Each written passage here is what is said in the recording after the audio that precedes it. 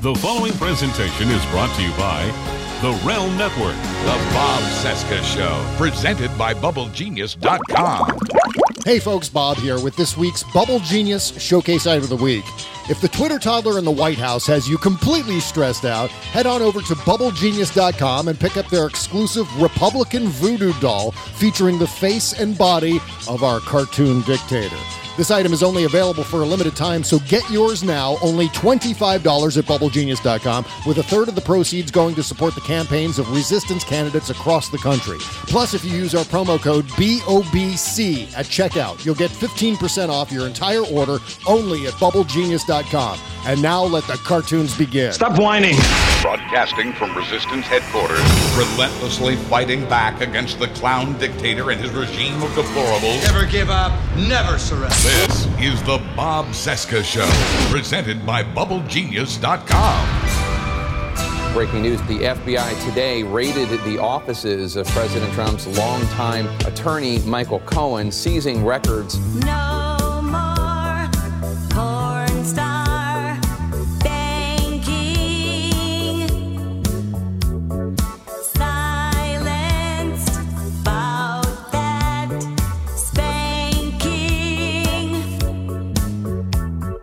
Busting right into your house. The FBI. This is where Stormy begins. This is goodbye. Cohen me, Cohen you. Says who? Says who? There is nothing he could do. Cohen me, Cohen you. Says who? Says who? Trump just has to face it this time. He's through. He's really through. Trump's really through. Cover-ups are never easy. I know, but he has to go. Trump's got to go. Cohen me, Cohen you. It's the worst Trump can do.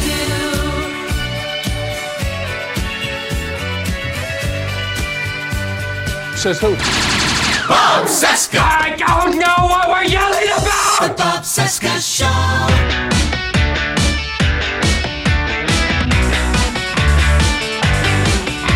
Says who?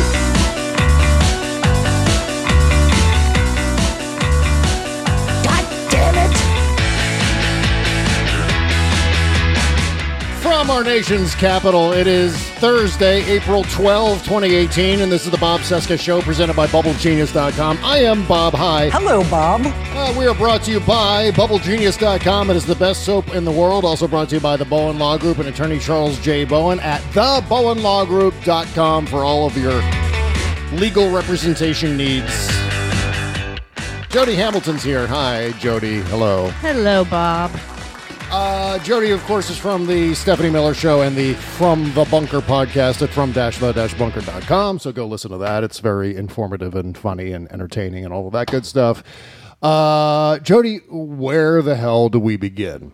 Well, first off, I want to correct everybody that's saying Paul Ryan was third in line. Oh, no, he's not. He's second in line. He's second in line. That's right. Because the president's already there. The first in line is the vice president. Second in line is the Speaker of the House. Third in line is the president of the Senate, which would be Orrin Hatch. That's right. And then Secretary of State and on down from there. Yes, Trump is already the president. There. So Exactly. you can't say that he's first in line for his own job. Exactly. Even Dr. Rachel Maddow said it last night, and I'm like, oh, look, I'm smarter than she is. Yeah, I guess you could kind of a little bit thread that needle and say third because there is the president, then the vice president, then the Speaker of the House, and that makes three. Right. This is the third most powerful person. So point of order, Paul Ryan is second in line for the presidency for now.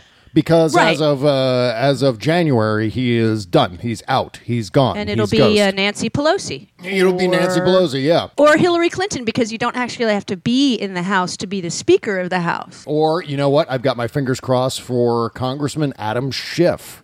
Oh, I like that. Yeah. Yeah. I'm looking at Schiff or Swalwell. Although, you know, it all depends on how they are in dealing with the rest of the Democratic caucus. I mean, Nancy Pelosi was in there for a long time, has all of the little tricks and parliamentary procedures down pat, so she knows how to play the game.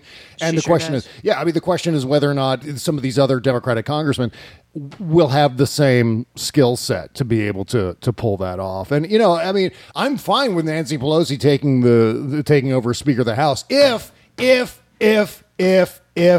and don't get happy. We don't know yet. We just don't know yet. From this point forward, Jody, we are going to stop measuring the drapes in the speaker's office. We're going to stop. That's a good idea. We're going to stop measuring the gavel. We're going to stop our gavel measuring contest here, and because I'm still really worried that the blue wave is going to be taken for granted because we're still so far away from November. We're still so far out that it would be very easy, and we've seen this before, haven't we, where the Democrats suddenly get complacent and then we're suddenly shocked because now we're in this place where we have to overwhelm the vote. We have to go over and above the usual number of votes that are required to win elections because then we have to factor in all of these electioneering shenanigans, all of these voter suppression shenanigans by the Republicans, whether it's purging people off of voter rolls, eliminating their voter registration, limiting the number of days for voting. What else? Voter ID, of course, restricting the number of voting machines in certain precincts that are high Democratic turnout precincts, et cetera, et cetera. And then on top of all of that, the goddamn Russians. Russians. So, I'm still concerned that it's so far away, and we have this penchant. We have this penchant for, it's going to be a blue wave. Why should I even bother? Why do they even need me? I can just go to work today. I'm not going to do anything. I'm not going to vote. I'm not going to go wait in a line for an hour and a half to get in there and vote. After all, blue wave, blue wave. And just so everyone becomes reliant upon this myth and it really is still a myth. It's not going to be a blue wave until election day. Vote. Yeah. Right. Until people actually vote, we don't know what's happening. First of all, I guess right out of the chute, we should talk about Paul Ryan not seeking re-election in November. That's a 3-year run as leader of the House Republicans. And this is the guy that's all about the budget. He's all about reducing the debt and the deficit and cutting back on all kinds of, he tries to do it based on cutting things that are good for people and which help people. Like S-chip and Medicare and Social Security. These are all things on Paul Ryan's chopping block. And so now he ends with an $804 billion deficit for 2018. That's the that he's personally responsible for. Yeah, personally responsible for. Because we're talking about a Republican president, a Republican Congress, and the Speaker of the House controls the House of Representatives, and the House of Representatives controls the appropriations for the federal government. So, therefore, Paul Ryan is responsible for $804 billion in the budget deficit for 2018. Donald Trump also gets credit for that. Mitch McConnell also gets credit for that. It's the Republican deficit. And the most infuriating thing about that is we rewind to 2009. I've told this story over and over again, so please indulge me one more time as I tell it again. I love listening to your voice because you're dreamy. Well, when I'm talking about the budget deficit, how dreamy can that possibly be? I'm wonky. I'm weird. Yeah, I guess you are. I guess I'm weird too because I really enjoy talking about this crap. So remember 2009 when we were in the midst of the worst recession since the Great Depression. We also were, because of George W. Bush's spending that he passed in October of 2008, again, mind you, long before Barack Obama even won the election, much less was inaugurated and could do anything about the budget. George W. Bush passed a spending bill that spiked the deficit to $1.2 trillion. Another $200 billion were added throughout the course of 2009 based on Obama spending, but $1.2 trillion of that number, of the total $1.4 trillion deficit at the end of 2009, was George W. Bush and the Republican Congress that passed that legislation in 2008, giving us that budget. So when Barack Obama was inaugurated and wanted to lift the economy out of the Great Recession, everyone said, oh, my God, we can't do this. It's an emergency. We're going broke. We've got these huge deficits. We've got this huge debt. We can't spend any more money on, stimulating economic growth. We can't do that. So let's have more tax cuts. Why don't we do that? Well, it turned out at the time, in which this is always the case, that every dollar spent on tax cuts only gets like an 80-cent or less return on that dollar. So it's a terrible investment. You end up losing at least 20 cents on the dollar when you pass tax cuts and then hope for economic stimulus based on that. So what Barack Obama wanted to do instead was spend a lot of money on infrastructure. He did spend money on the largest tax cut for middle-class earners in the United States, for middle-class Americans, in the history of the United States.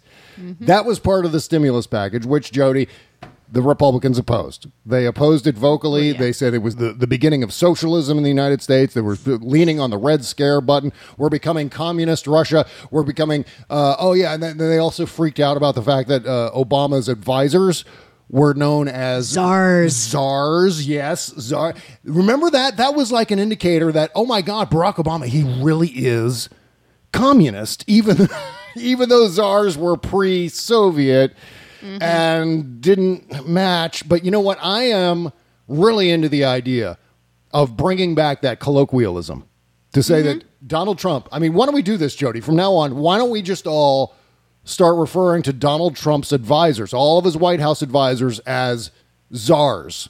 I love it. Because that's what... Because they are. Yeah, they are czars, one. Two, this was a term that was invented by the press. This was a shorthand term invented by the press years and years ago. I think it was during the Ronald Reagan administration. Yeah, I think when he started with his drug war, I think they called it a drug czar. Yeah. And then some other advisors were referred to as czars. And then, of course, Barack Obama comes in, hires a bunch of advisors to advise him in the White House.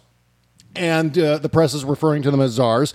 And the Republicans, because, you know, they are so rational and logical. So, oh, my God, look at all the czars. He's a commie. Right. Wrong. So that was one of the many things that happened while Barack Obama was trying to pass the stimulus to get us out of the Great Recession, and also then eventually to pass the Affordable Care Act, which was, by the way, deficit neutral. Now, if you look at the charts in terms of economic growth and economic stimulus, the moment that stimulus plan was signed by the president in March of 2009, you can look at the hemorrhaging ending with job losses and job gains beginning at that point. And then also economic growth quarter to quarter to quarter began in earnest at that point too. So you can actually look at the chart and see, you can put your finger on the watershed moment where everything was going to shit and then the stimulus passes and everything goes really, really well. So I digress. So we were at $1.4 trillion on the deficit as a result of this George W. Bush era spending at the beginning of the recession. Some Obama spending in there too, but not, I mean, hardly at all the entire amount of the deficit. From that point forward, for the next 4 years, the deficit steadily went down and down and down and down. And Mitt Romney in 2012, during the 2012 presidential campaign, began accusing Barack Obama of doubling the deficit. This is something that he said repeatedly. He said it in that first horrible, trigger warning, that horrible debate in Denver, where we thought, oh my God, where's the president? Is the president napping? What's going on with the president? Well, he was debating somebody that he didn't know at that point, that he hadn't prepared for, because Romney completely changed his tactic. Yeah. Well, the takeaway ultimately was Barack Obama first underestimated the amount of lying that Mitt Romney would do in that debate. And Mitt Romney was lying all over the place. One of the big ones being that Obama doubled the deficit, when in fact, by the time Obama was inaugurated in 2013 and in the subsequent months, the deficit actually did get cut in half. I mean, it was half the number that it was when Barack Obama took office. That is astonishing, especially knowing that the Republicans were going around saying, oh, yeah, he doubled the deficit. Totally doubled it. But he didn't. He did. And by the time of at the end of his 2 terms as president, the deficit had been reduced by $1 trillion.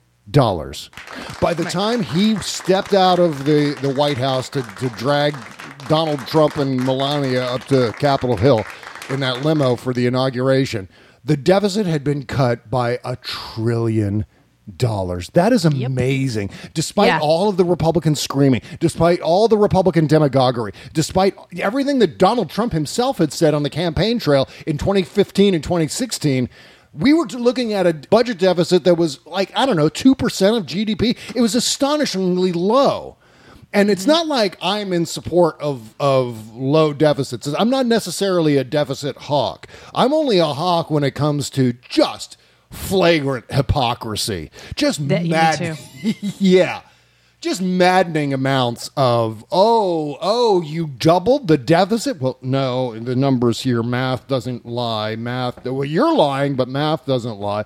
Oh, no, you totally doubled. And then what they also do, one of the Republican tactics they love to wheel out is confusing the deficit and the debt, where the debt did go up. I mean, the national debt did go up higher and higher during the Obama years, but the deficit, he also put the wars on our budget, too. Yeah. And so that just added trillions of dollars that were, from interesting accounting, were not added to our debt, even though technically it was part of our debt. He added that back in because he was more honest about it. And so that, everybody's like, oh, look at what happened. But debt is not necessarily a bad thing. It depends on how big it is, but it's not necessarily a bad thing because that's how we can save money as citizens. Right. So the whole deal with that is that a lot of the drivers of the debt throughout the Obama years were holdover spending programs from the Bush years. Medicare Part D was off the books or was never paid for. We should put it that way.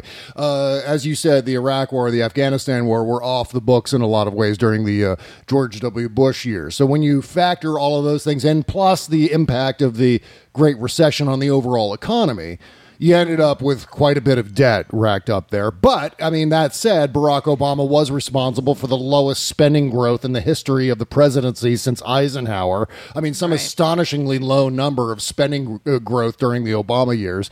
And then you combine that with the fact that, there was also the...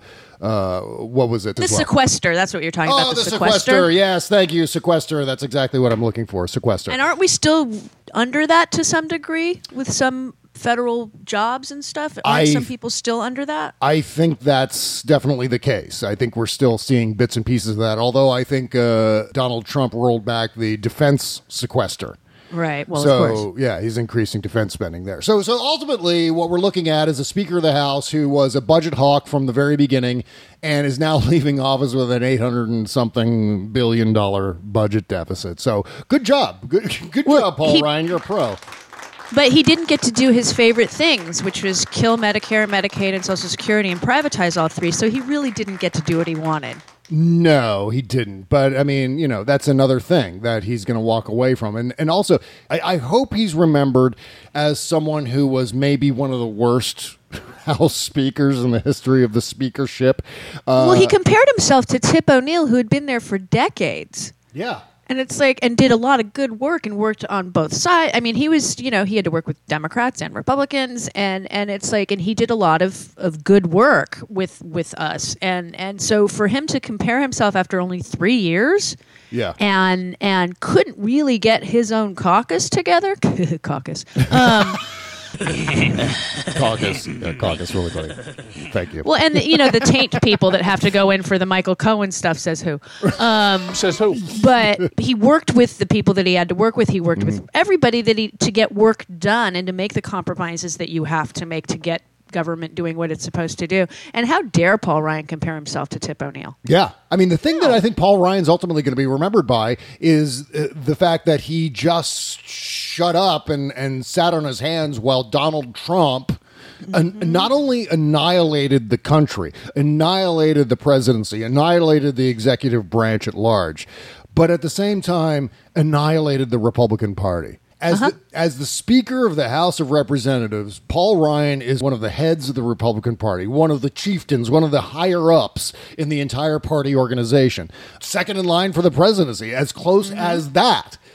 And he runs one of the two houses of Congress that he's got a lot of power, and he wasn't utilizing it. No, not at all. He's so concerned about Donald Trump being mean to him on Twitter that he's just like, I ain't saying nothing. I'm not going there. We don't respond to tweets.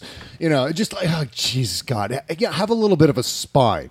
Have a little bit of a spine, Paul Ryan. In fact, you know what? I got so wrapped up in the budget talk, I forgot the Paul Ryan music. Paul Ryan's music. Right? Eddie. Yeah, so Paul Ryan is out. There's still a lot of speculation as to why he was so vocally denying the fact that he was going to be resigning and not running for re-election. He did that for months. Waiting for that lobby gig? Yeah, but you know what? It was weird how this came down right after the CBO released its budget report.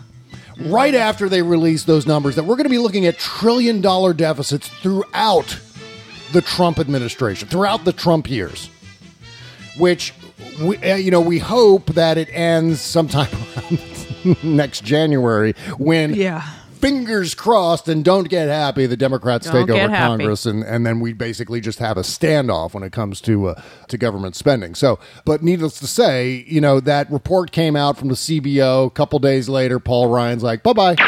Bye. He's such a coward. Okay, so meanwhile, I thought this was the biggest scoop of the day, and it comes to us from Muggsy, Robert Costa. And, I got to tell Bob. you. Hello. It was not too long ago. I would say it was about a year ago when Kimberly Johnson and I started referring to Robert Costa as Muggsy. And then a few times we called him Muggsy and on Twitter. And it's just as a term of affection. We weren't really criticizing him. He just seems like an old-timey newsie. Like he should have like a fedora with the card in it that says press on the side. And then he's on Capitol Hill and he gets a scoop and he runs to a bank of payphones. Hey, and he calls it into the secretary there at the Washington Post, and then it just acts generally like a journalist from the 1940s. That's Muggsy, right? And so we started referring to him as Muggsy on Twitter while tagging him with with some of the scoops and articles that he had published. And I got to thinking, I hope he doesn't take that as something negative, like a criticism, like a cut down, because it wasn't meant to be that way. It was actually a term of affection because I like Robert Costa as a reporter. I like his appearances on MSNBC. But suddenly from that point forward, and it may have nothing to do with what we were calling it. It may have nothing to do with Muggsy, that nickname. But he started losing weight precipitously. And last night on Rachel Maddow, it looked like he was about to disappear. We both said, okay, well, now he's got to have some donuts and some ice cream. Because now he's getting to that point where, remember when Shepard Smith lost a bunch of weight? And he just looked like a shell of a man. Well, Muggsy's getting to that point. And so I got to thinking, did he take Muggsy in a negative way and then suddenly develop like an eating disorder because people were calling him Muggsy on Twitter? And so I don't know. I just think I'm being paranoid. I think I'm being overly...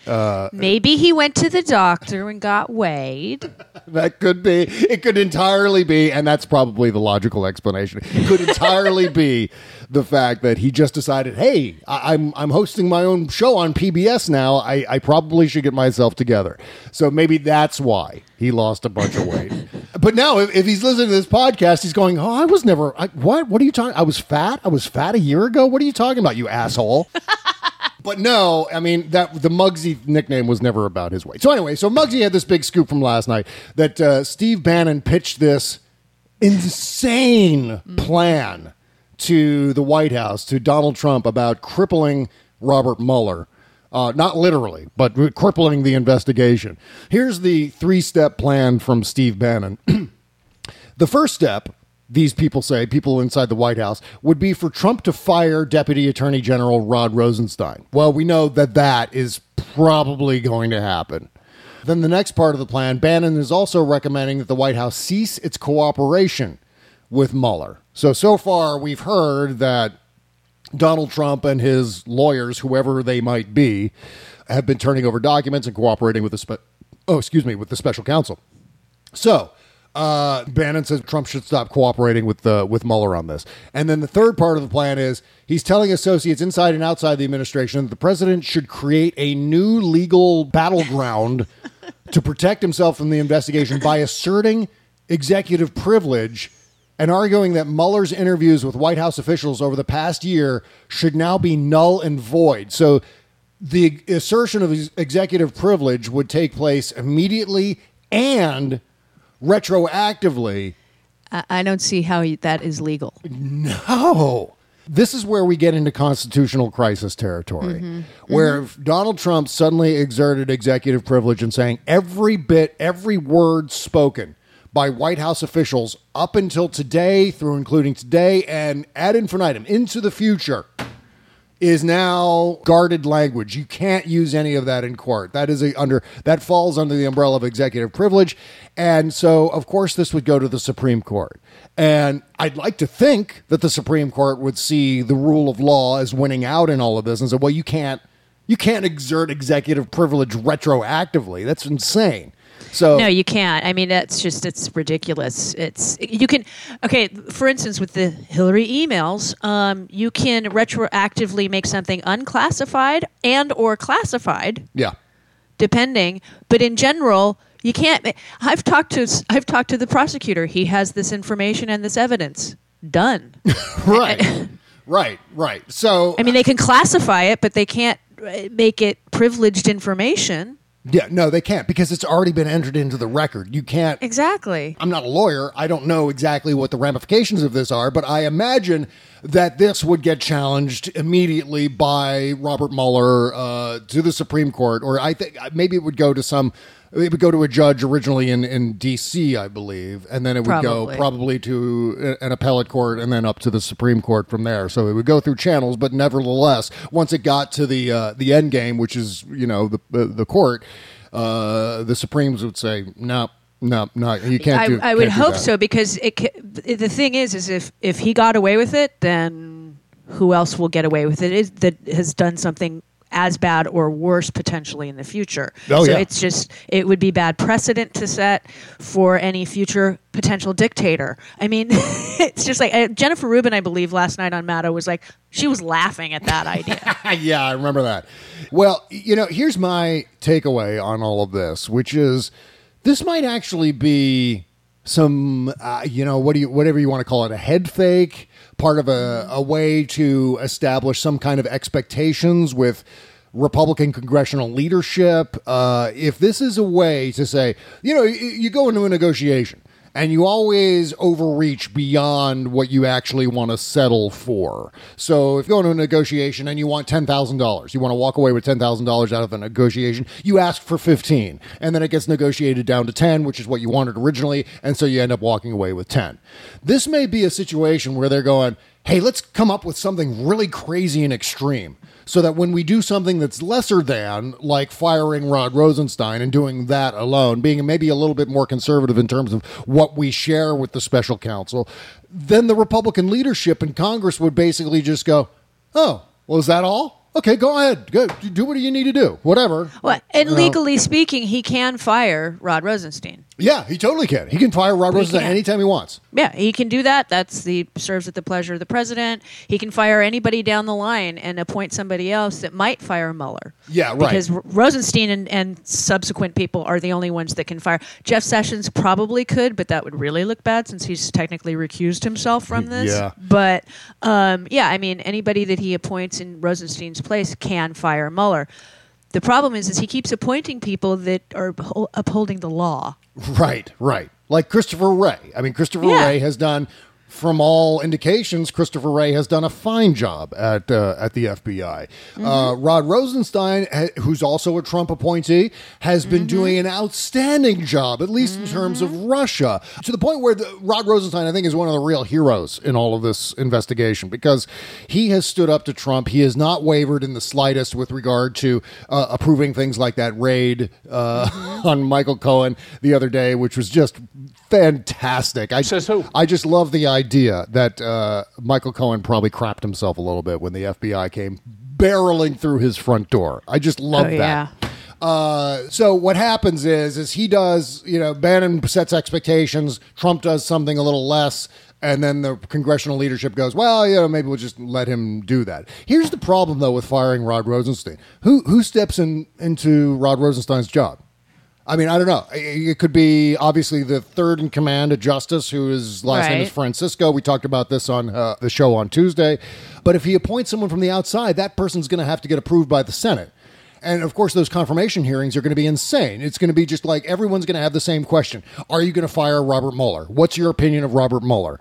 Are you going to protect Robert Mueller? And of course, the answer, if whoever it is wants to be confirmed, they're going to have to say, oh, no way I'm firing Robert Mueller. And they'll say, oh, well, can we make a deal? And he'll say, yeah, well, I guess we have to make a deal. Or not. I mean, that's also a possibility that this appointee just declines to answer those questions like some You of mean them like have. what's her face today with the answer on Brown versus the board? Yeah, exactly like that. Or some kind of exertion of whatever. You know, we've seen a lot of Trump administration officials refusing to answer questions because... I believe because they've signed NDAs with Trump, even though they might not be legally enforceable, but that might be why they're not answering. So, I mean, it is possible to get around that, to work out some deal where whoever replaces Rosenstein ultimately ends up firing Mueller, but it's very unlikely that that person would get confirmed knowing that information. So, and we would already be in the midst of a constitutional crisis at that point. I think this law, I mean, we're also looking at a law now that might be passed. It's a bipartisan piece of legislation. You know, I guess Cory Booker is a co-sponsor, Lindsey Graham is a co-sponsor, and it would be designed to protect Robert Mueller. I think 8 Republicans are already on board, which they only need a few more to make it veto-proof in the Senate. Yeah, and in fact, I believe Comey has already, not Comey, but Grassley has already scheduled a vote. Yeah. On this particular piece of legislation. So we'll see how that all works out. It'll pass the Senate with eight Republicans. It's passing the Senate. Whether it's veto proof is different, but it's going to pass the Senate if it goes to the floor. If McConnell lets it go to the floor. Yeah, and then the big question is the House of Representatives, which is extraordinarily wacky. They don't know what the hell they're doing over there, and it's very likely to. There's a strong potential for it to die in the House, where things usually go to die. But you never know. I mean, who knows what Paul Ryan's going to come up with now that he no longer has to worry about getting reelected. By the way, Iron Stash Randy Bryce is probably going to end up winning that seat. Fingers crossed. Oh, I mean, don't get happy again. But don't get happy. I think he was going to win anyway. It would have been harder for him to win, but I think he will win that seat. I can't imagine who the Republicans have 5 minutes to put somebody up. Yeah, I know, and all they've got is that guy on a motorcycle, that white supremacist who was driven out on a motorcycle last time. So he can hang out with the guy from Illinois, who's a Nazi. Right. So the two of them can just hang out together. See, I mean, they're talking about trying to replace Paul Ryan now. Like, why is he going to wait until January? Yeah. So we'll see how that all goes. Anyway, okay, I think we should take a break here, talk about eHarmony, and then when we come back, I got to talk about Ron DeSantis and the most ridiculous tweet of the day yesterday with regard to this latest dimension in the Cohen Raid. Says who? So we're going to talk about that in just a few minutes, and it has to do with the Access Hollywood tape. So we'll talk about that in just a second. But first, y'all might know my friend Frederick Pogue, Comedy Fred. He's the guy who's responsible for Chez participating in panel. He was the guy who invited me and Chez out to Eastern Tennessee State University to do a panel, and we all became friends at that point. And I've asked Fred Pogue to be my guinea pig for eHarmony. As you know, Kimberly Johnson and I met on Facebook, and now we're in a relationship. I would not recommend looking for relationships on Facebook, but sometimes it could happen. What I do recommend is trying eHarmony, and beginning in a couple of weeks, we're going to get our first report from Fred Pogue in terms of his experiences signing up and trying the online dating thing on eHarmony. But if you've tried online dating, chances are you've experienced lazy text messages, dead-end conversations, and random matches that don't turn into dates, or you've learned that just looking at someone's picture doesn't help you get to know them. eHarmony is not like other dating sites. It takes steps the others don't to help you find a more compatible match. eHarmony is not some shallow hookup site either. It's about lasting, meaningful relationships. eHarmony's helped over 1 million people find their perfect match using years of scientific data and psychological research, and right now, my listeners can get an entire month of eHarmony for free when they sign up for a 3-month subscription. Just enter my code BOBC at checkout. Stop waiting and start your journey to a satisfying and meaningful relationship.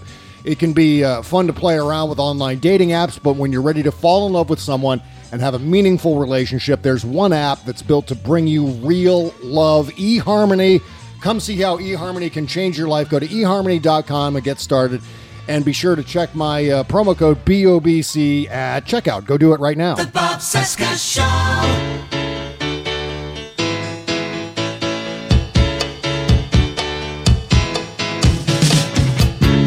Bob Cesca Show, presented by BubbleGenius.com. Welcome back to our Thursday show. Jody Hamilton's here from the Stephanie Miller Show and the From the Bunker podcast. Usually I talk about Amazon.com right here in our Amazon link, so make sure you go shopping through our Amazon link at BobCesca.com. But what I want to mention here while we have a chance is we need some help on iTunes. You have to go and you have to subscribe to the show on iTunes and leave a 5-star rating and review for the show. That's your homework assignment over the next few days. Go to iTunes. If you're all hooked up with iTunes, you don't need to download the software or anything like that. It's right there on your computer. If you need to download it, you can just do it at iTunes.com. And then you go to the podcast area, and in the news and politics section, you'll find the Bob Cesca Show. Go and subscribe for free on iTunes. None of this costs you any money. And then obviously you like the show, I hope.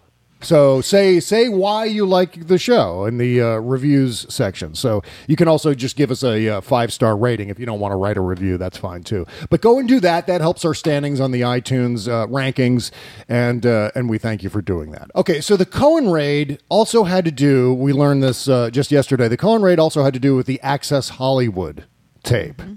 And everyone's going, well, what does Access Hollywood have to do with the Russian collusion, idiots? And okay. First of all, we're not talking about the Mueller investigation. That's right. Separate investigation completely. Right. Point number one. Point number two is, oh, hey, the Access Hollywood tape. Wasn't that followed closely by a huge document dump of emails on WikiLeaks by Julian Assange? Bunch of John Podesta emails that were dumped into public view 30 minutes after the Access Hollywood story broke, with the pussy grabbing and all of that crap. So, for example, Congressman Ron DeSantis tweeted yesterday about the Cohen Raid. What the heck does Access Hollywood tape have to do with Russian collusion? The investigation is a fishing expedition. Damn it! Well, he didn't say damn it. I just threw that in there.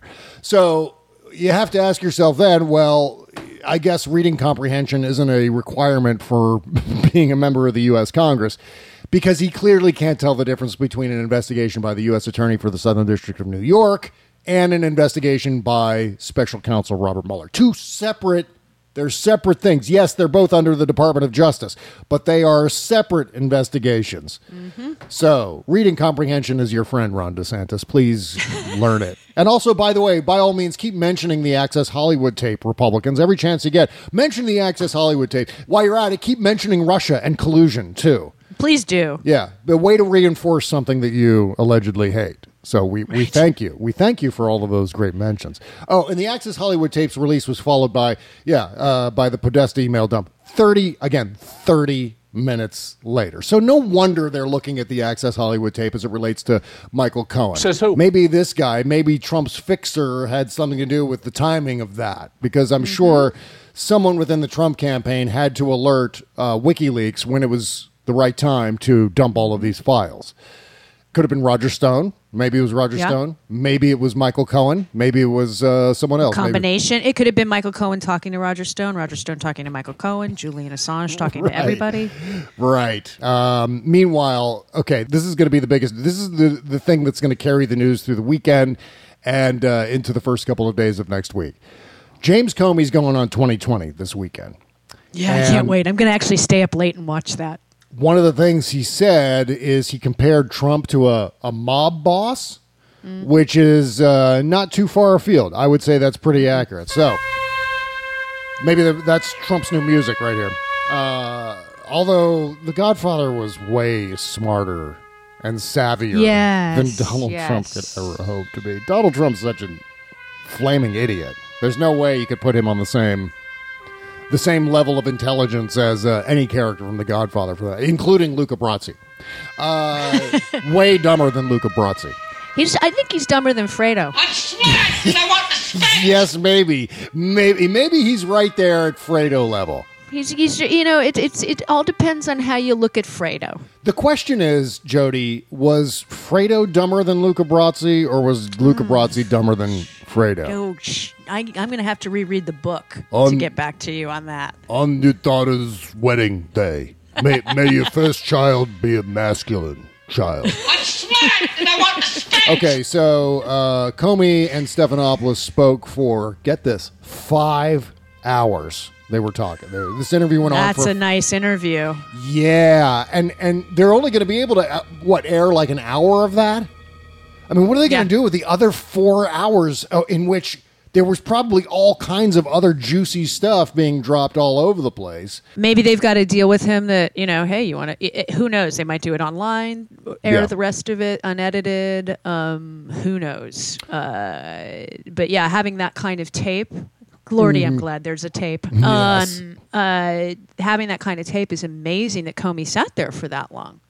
Yeah, Jesus. I'm not surprised, though, because he's got a lot of information to dump that he wants to get out there. Some of it he can answer, I'm sure. A lot of it, I'm sure he can't answer. Of at course all. not. It's classified information. He can't delve into that. But, right. It's interesting. I mean, did he read the book did he just read it out loud? Is that the 5 hours? That might be it. That might be why it took 5 hours, but it's his book on tape. Meanwhile, John Kelly reportedly told Comey, and this is a bit of information that we might learn on 2020, John Kelly told Comey that Trump was dishonorable, which is the understatement of a lifetime. Yeah, no kidding. Dishonorable would be the first in a long list of things that Trump is, negative things, I should say. Meanwhile, the RNC is lining up to discredit James Comey. They've created a website called lioncomey.com. So the RNC going all in with Donald Trump. Going back to Paul Ryan for a second, there was that photo last night. Oh, my God. That was just so weird. Yeah, where the very night that we hear that Steve Bannon was in the White House relaying a strategy for how Donald Trump could stop Robert Mueller, the entire Republican leadership comes over to the White House to dine with Donald Trump. I believe they had dinner with him. And then they all went downstairs and they all compared thumb sizes, which was weird. So they have a picture of them all saying, hey, look, who's got the bigger thumb? And, of course, Paul Ryan's got a bigger thumb than Donald Trump's thumb. Well, Trump has a very small thumb, from what I understand. Yeah, it's almost like he can't stick it up all the way. It's like stuck to the side of his... It's like his thumb was glued to the side of his hand, and that's all he can do is to... give that little bit, the little end bit he can stick up because he's got the bendy thumb too. So he can bend that last part, that last digit, that last part of his thumb way up, but then he can't get the rest of it up. Like other things. It's a teeny tiny tippy top little thumb. teeny tiny nub of a thumb there on Donald Trump. So they compared thumb sizes, and I'm wondering if they talked about James Comey. I'm wondering if they talked about the Russia investigation. I'm wondering if they talked about Steve Bannon's strategy. Like, okay, here's what I'm going to do. We're going to let this get out. We're going to leak this Bannon thing. And then when I do something lesser than, you guys just go, oh, well, I guess that's not so bad. And that seems to be maybe what was going on. But I'm really glad to see, though, that the congressional leadership, the Republicans, are lining up with Donald Trump now and taking their picture with Donald Trump. Remember that picture of John McCain hugging George W. Bush? Yeah. Remember how the Democrats used that in every single attack ad throughout 2008? Our friend Cliff Schechter wrote a book about John McCain. It was called The Real McCain. And the photo he used for the cover was John McCain hugging George W. Bush. That picture haunted John McCain for, I don't know, a year and a half, for God's sake, that picture was rolled out as saying, John McCain is going to be George W. Bush Part 2.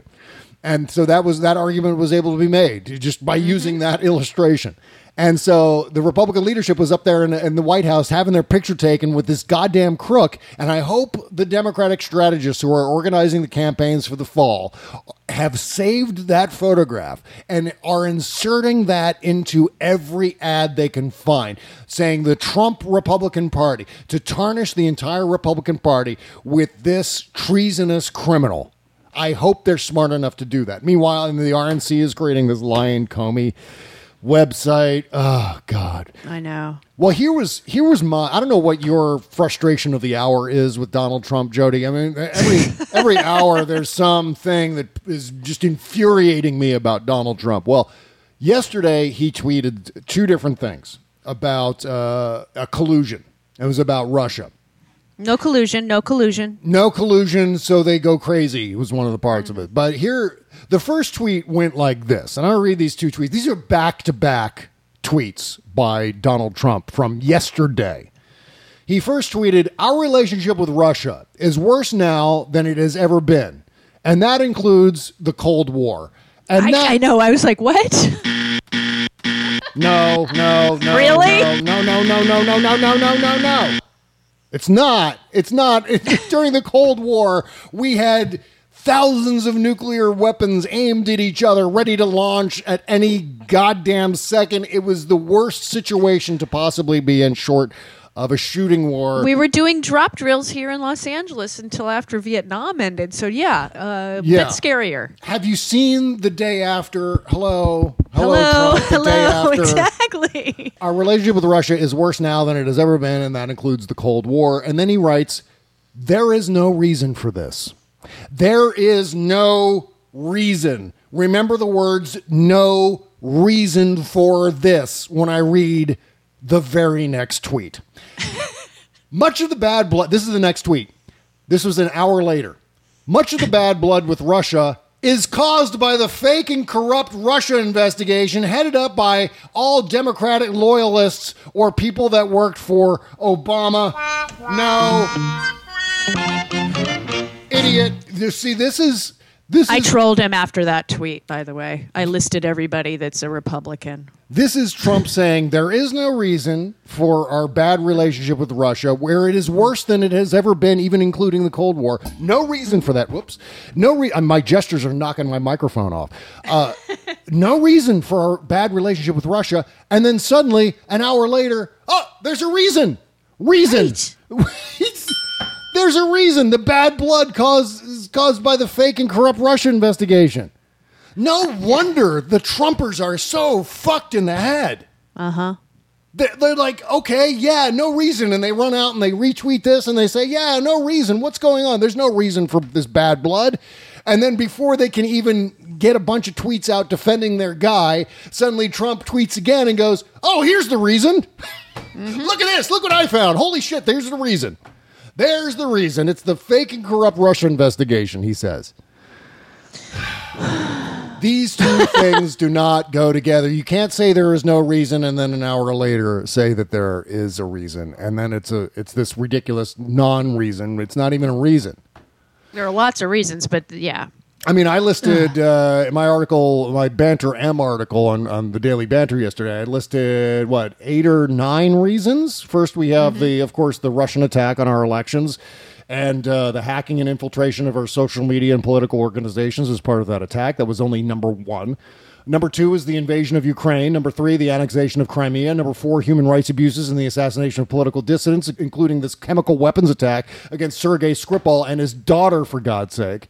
Number 5, asylum for Edward Snowden. That was kind of a poke in the eye of the American intelligence establishment. Number 6, extensive state-sponsored Olympics doping program. That's not always one that's discussed, but that's certainly one that Vladimir Putin is responsible for that, the rest of the world is pissed off about. Number 7, aiding Assad's regime in Syria. That's a big one, possibly arming him with chemical weapons. Number 8, rampant money laundering through American sources and Putin's growing kleptocracy. That's another one. Plus, Putin boasted that, these technological advances with his rockets, that he's able to evade They're so American... smart. I know, they're so smart. They're the smartest weapons. Our weapons are so much smarter than his weapons. His smart weapons can evade our American missile defense systems. So it's like, those are just a few reasons. Those are the reasons I just came up with off the top of my head. Mm-hmm. And but of course, there's no reason. There's no reason. No reason. Why would we be mean to Russia? There's no reason to be mean to Russia, except for Robert Mueller. That's why.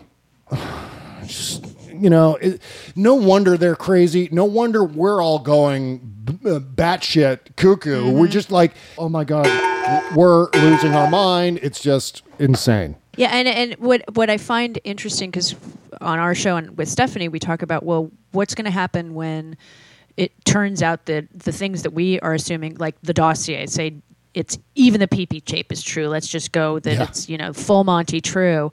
And then everything else on top of that is also true. Therefore, what is Sean Hannity going to do? He's not going to do anything. He's going to talk about sex-crazed pandas like Tucker Carlson. It's like they're not going to discuss it with the people that watch or listen to them because they are complicit. They are helping this out. I don't understand it. I don't do they not see that history is not going to look upon them warmly? Yeah, they're just, you would think at this point they would have abandoned ship long ago.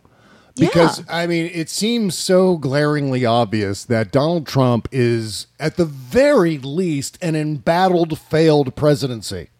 Yeah. There is nothing that can resuscitate this presidency at this point, especially because the ongoing rule, Trump always makes things worse for Trump. In the case of that meeting with Steve Bannon yesterday, there's a corollary. Bannon always makes things worse for Trump, too.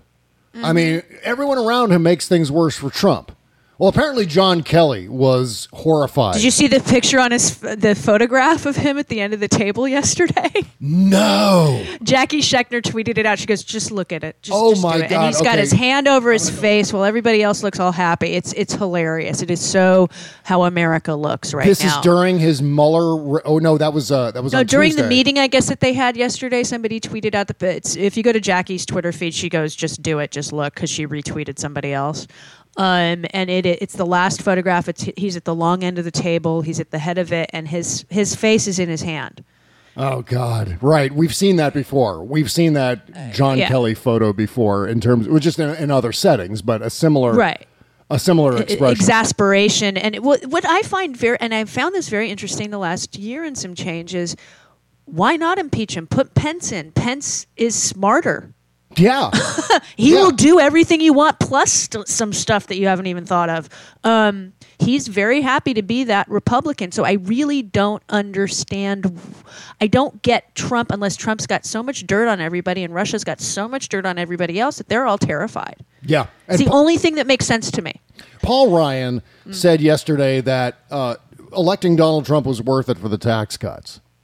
Well, any Republican stooge would have done that. Would have absolutely voted for that tax bill. But Ted Cruz, Mike Pence, Rand Paul, whatever one of the other, Fiorina, Lindsey Graham, all of them would have. Everybody on the dais, even on the little kids' dais, they would have all voted for that and signed that into law. There was no reason Trump needed to do it in particular. I forgot about the little kids' dais. I forgot about the split up. God damn it.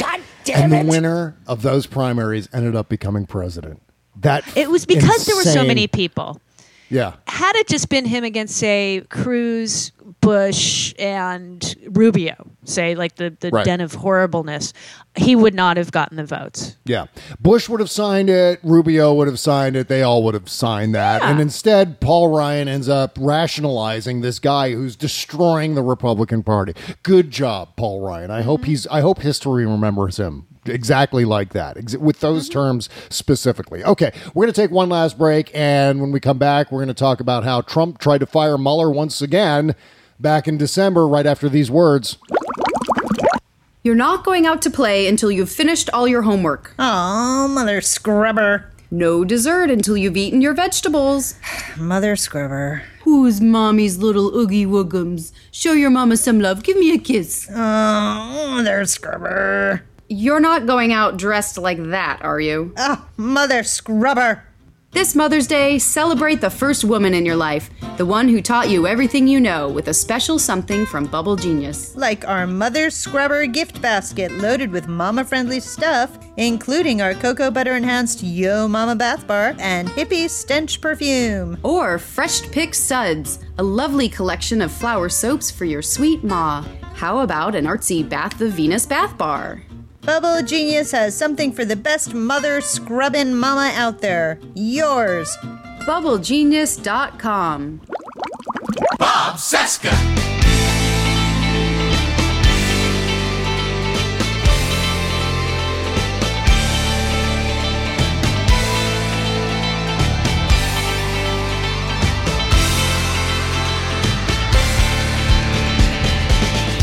This is the Bob Cesca Show, presented by BubbleGenius.com. Yep. All right, if you're sick and tired of hearing all the commercials on the show, and really there are only three. There's three. Lot fewer than a normal radio show, I would say. But if you're tired of hearing all the commercials, just go to bobcesca.com and click the all caps Patreon link just beneath the logo and go to our Patreon page and subscribe to the show at $1 a month, $5 a month, $10 a month. And for $15 a month, you get a bunch of additional bonus content like our postmortem show and the after party show that we do on Fridays. Plus, we take out all the commercials from the free show. So you get an entire edition of the free show, multiple editions per week, without any commercials. So it's just the clean, it's nothing but content, nothing but net, as they like to say in basketball. I have no idea how that relates to anything. I just try to throw in random sports metaphors, even though I don't like sports.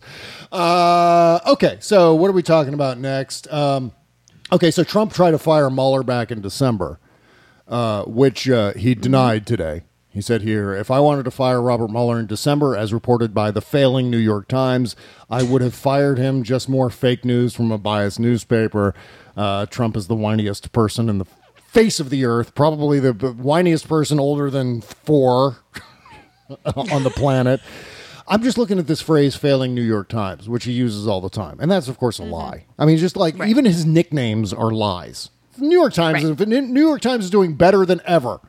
I signed up for the first time because of him. Oh, yeah, that's right. I did. I subscribed to New York Times and the Washington Post after the election. Yeah. Yeah, because I was like, I couldn't do just 4 articles a month anymore. I needed to read more. And so I was like, no, I'm going to subscribe. So, in fact, I think because of him, their subscribers, at least digital subscribers, are up. Yeah. Well, so what happened was, Jody, is that when this article came out, I believe it was in the New York Times. I want to say it was the New York Times originally that said that Deutsche Bank was had handed over to Robert Mueller a bunch of documents pertaining to Donald Trump's banking records. And that was reported in December. And then as a result of that, Trump decided, okay, that's it. He's crossed the red line. I'm going to fire Mueller. And then when his advisors or his czars told him that Robert Mueller didn't have those banking records because, in fact, Donald Trump doesn't have any banking records with Deutsche Bank, which I don't know if that's entirely true. Donald Trump backed off of the threat to fire Mueller. So it turned out, at least according to this story, that also Robert Mueller told Trump's legal team that he didn't attain a bunch of Trump's banking records from Deutsche Bank. So, meanwhile, Joe DiGenova almost became Trump's head lawyer. He almost took over for John Dowd. In fact, John Dowd resigned because Donald Trump decided he was going to meet with Joe DiGenova and his wife in the Oval Office to potentially hire them for his legal team. And so the Joe DiGenova shows up with his wife. I want to say her name is Valerie Toensing. I think that's her name. The last name is Toensing. No. But they showed up and they evidently looked like shit. And Trump thought they looked disheveled and shitty, so he decided not to hire them. Meanwhile, he lost his head attorney as a result of this meeting, and he didn't even walk away with a replacement pair of attorneys because he thought they didn't fit the central casting version of lawyers. Yeah, so this gets out, and so we now have this public thing, which Trump has not denied, that Trump thought Joe DiGenova, this Fox News lawyer, looked like shit. And that his wife looked like shit. And yet Joe DiGenova continues to display this ridiculous fealty to the Mad King. I don't understand this. I don't understand how people who have been publicly wronged by Donald Trump continue to remain loyal. Do you have any explanation for this, Jody? Because I can't come up with one. It just seems astonishing to me that these people still go to bat for him, beclowning themselves.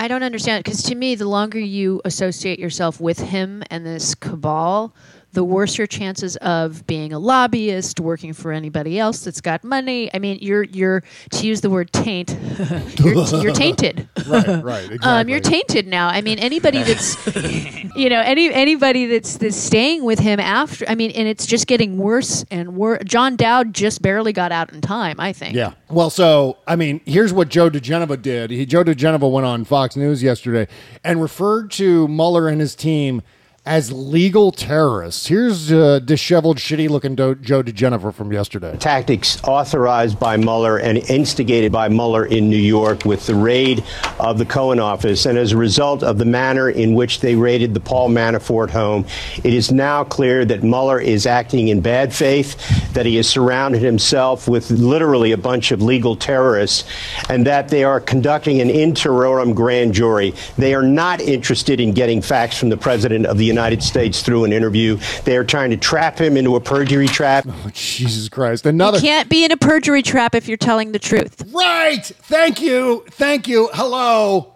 Even Trump's own supporters believe he's going to lie to Mueller.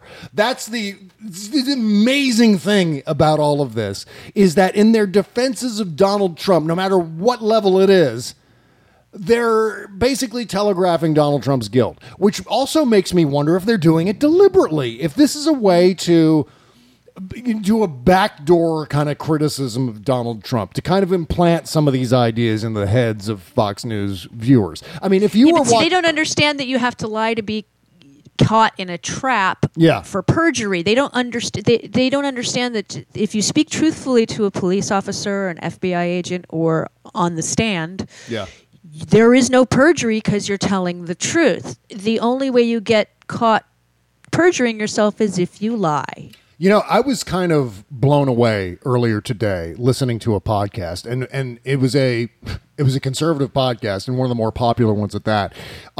Ben Shapiro. I don't know if you know Ben Shapiro.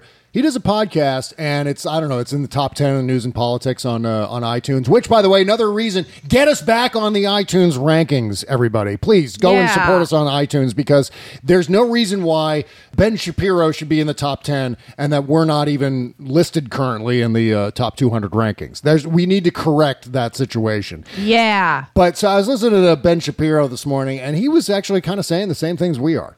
Like, oh, now wait a minute. This raid of Michael Cohen's office seems like it was on the level and authorized by people who Donald Trump appointed in these various posts tasked with approving these search warrants and so on. You know, he kind of understands the legalities of all of this. And, you know, why is this really getting through? Is this how they're talking? Are they privately saying, I guess there's some validity to all these things. I guess there's some reason for Mueller to be moving forward, for this U.S. attorney in the Southern District of New York to be moving forward with an investigation there, too. There's a reason and a completely legal explanation for how they were able to attain all these documents from Trump's lawyer, how that circumvented attorney-client privilege with the crime fraud exception.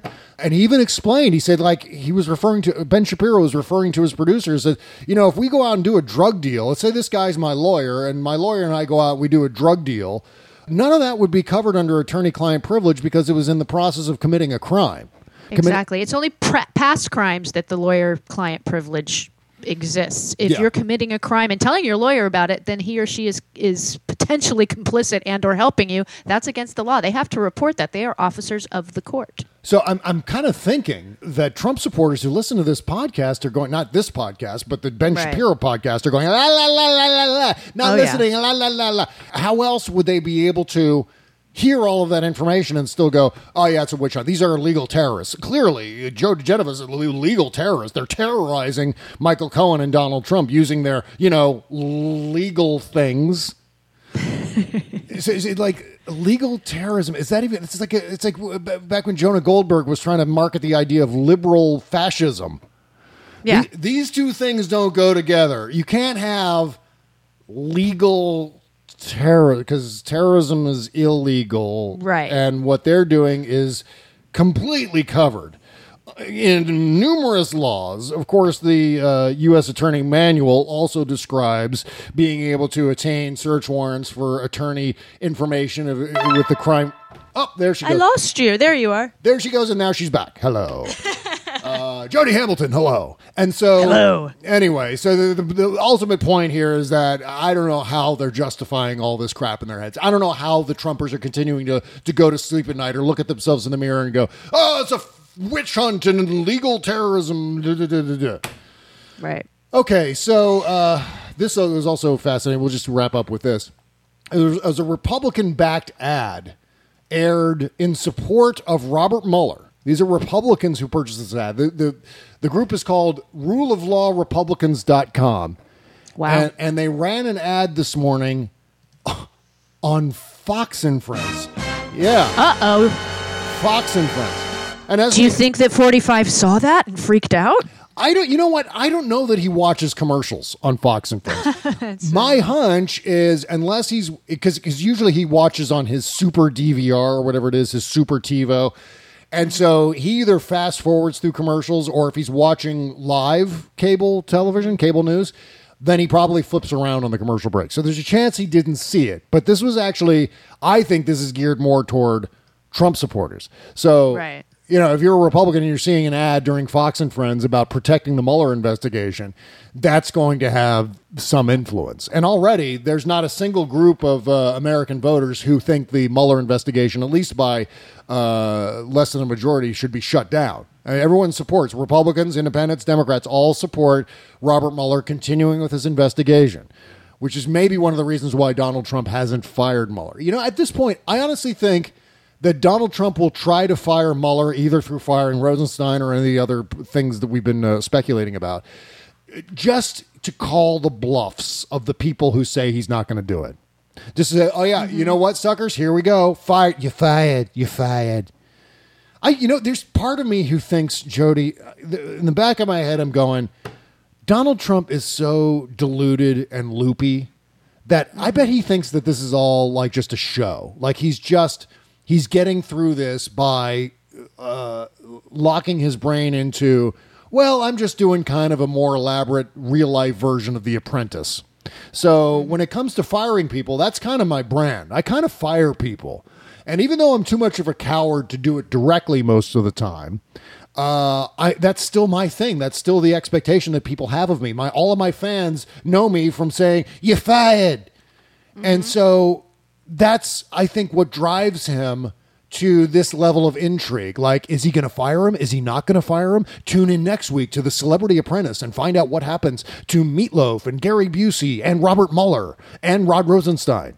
And so I think to a certain extent, he's playing this like a TV show where he's building up that dramatic tension before he does something. Not, we never know. Is he going to zig or is he going to zag? It's the same thing with Syria. Okay, so that brings up a whole other can of worms, Syria and all of that. Plus, we have some more administration departures. Rachel's going to need a bigger board. We're going to talk about all of this on the post-mortem show coming up. You heard me talking about our Patreon page. Go to bobcesca.com. It's the all-caps Patreon link just beneath the logo. It takes you to our Patreon page, where you can sign up at $1 a month, $5 a month, $10 a month, or $15 a month and get various bonuses, bonus content based on those subscription packages. So go and do that right now. The Postmortem Show, you can get that at just $5 a month, and that's 2 Postmortem shows per week, which we record right after this music stops playing. All right, go and do that. Meanwhile, some plugs here at the end of the show. Jody Hamilton can be found at from-the-bunker.com. Thank you again, Jody. It's always my pleasure, Bob. Stephanie Miller shows at stephaniemiller.com. Buzz Burbank's at buzzburbank.com. The Mark and Lowell Show with Mark Ronick and Lowell Meltzer can be found at realmnetwork.com. And we thank Mark Ronick for helping us with ads on this show. You know, I've never really thanked Mark Ronick, but he's the guy who buys all of the ads. Harry's Razors, Blue Apron, of course today eHarmony, Seed Geek, Beachbody On Demand. All of our best sponsors here on the show come through our friend Mark Ronick from the Mark and Lowell Show at realmnetwork.com. Jackie Schechner's at investigaterussia.org. Kimberly Johnson can be found at patreon.com/startmeup, where this week they talked to Scott Dworkin. If you've been following Trump Russia at all on Twitter, Scott Dworkin's a go-to guy for everything Trump Russia related, and he broke some news on Kimberly Johnson's show with Steph Walton. So go listen to Kimberly and Steph at patreon.com/startmeup. David Ferguson's at facebook.com/compromatban and at patreon.com/the-T-Rex-report. All right, that's the show this week. We'll see you on the after party tomorrow with Kimberly Johnson. And we'll be back with more show right after this music stops playing with Jody Hamilton on the Postmortem Show. Take care, everybody. Bye-bye.